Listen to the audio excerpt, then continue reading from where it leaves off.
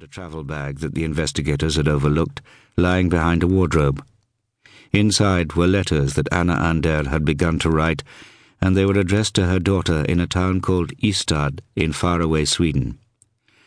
Françoise Bertrand apologized for reading these private letters. She had asked for help from an alcoholic Swedish artist she knew in the capital, and he had translated the letters for her. Françoise wrote down the translations as he read them to her, and a picture gradually began to take shape. Even then she already had pangs of conscience about what had happened to this fifth woman. Not only about the fact that she was brutally murdered in the country that Françoise loved so much. In the letter she tried to explain what was happening in her country, and she also told something about herself. Her father was born in France but came to North Africa with his parents as a child. There he grew up and later married a local woman. Françoise, the oldest of their children, had always had the feeling of having one foot in France and the other in Africa. But now she no longer had any doubt. She was an African. And that was why she was tormented by the strife tearing her country apart. That was also why she didn't want to contribute to the wrongs against herself and her country by erasing this woman, by refusing even to take the responsibility for Anna Ander's presence. Françoise Bertrand had begun to suffer from insomnia. Finally, she decided to write to the dead woman's daughter and tell her the truth. She forced herself to act in spite of the loyalty she felt to the police force, but she asked that her name be kept secret. "I'm telling you the truth," she wrote at the end of her long letter. "Maybe I'm making a mistake by telling you what happened, but how could I do otherwise? I found a bag containing letters that a woman wrote to her daughter. Now I'm telling you how they came into my possession and forwarding them to you." Françoise Bertrand had enclosed the unfinished letters, and Anna Ander's passport. Her daughter didn't read the letters. She put them on the floor of the balcony and wept for a long time. Not until dawn did she get up. She went inside and sat motionless at the kitchen table, her head completely empty.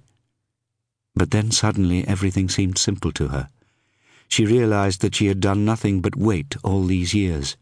She hadn't understood that before, the fact that she had been waiting, or why. Now she knew. She had a mission, and she didn't need to wait any longer to carry it out. It was time. Her mother was gone. A door had been thrown wide open. She stood up and went to get her box with the slips of paper she had cut up, and the big ledger she kept in a drawer under her bed. She spread the folded slips of paper on the table in front of her. She knew there were 43 of them.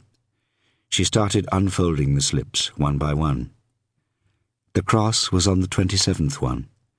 She opened the ledger and ran her finger down the column of names until she reached the right row. She stared at the name she had written there, and slowly a face materialized before her. Then she closed the book and put the slips of paper back in the box. Her mother was dead. She no longer had any doubt, and now there was no turning back. She would give herself a year to work through her grief and to make all her preparations. She went back out onto the balcony, smoked a cigarette, and gazed out over the waking city. A rainstorm was moving in from the sea. Just after 7 a.m. she went to bed.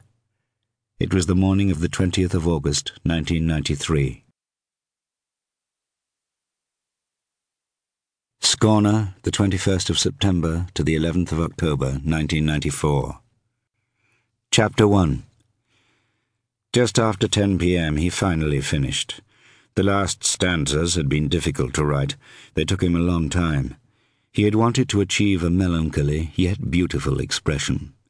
Several attempts were consigned to the waste paper basket. Twice he'd been close to giving up altogether, but now the poem lay before him on the table.